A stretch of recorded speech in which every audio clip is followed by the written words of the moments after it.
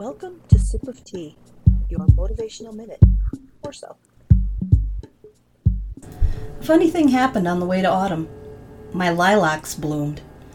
Yes, this past week my seemingly dead lilacs had blooms and buds. I've never seen this happen in all my years. I wanted to think Mother Nature was sending me some spring to boost my spirits. I'm not a fan of autumn. But surprisingly, mine weren't the only lilacs in bloom. In my part of the world, this is not normal. It has surprised everyone. When you're resistant to change, like I am with the transition of summer to fall, you usually just have to go with the flow, with the things you really can't control.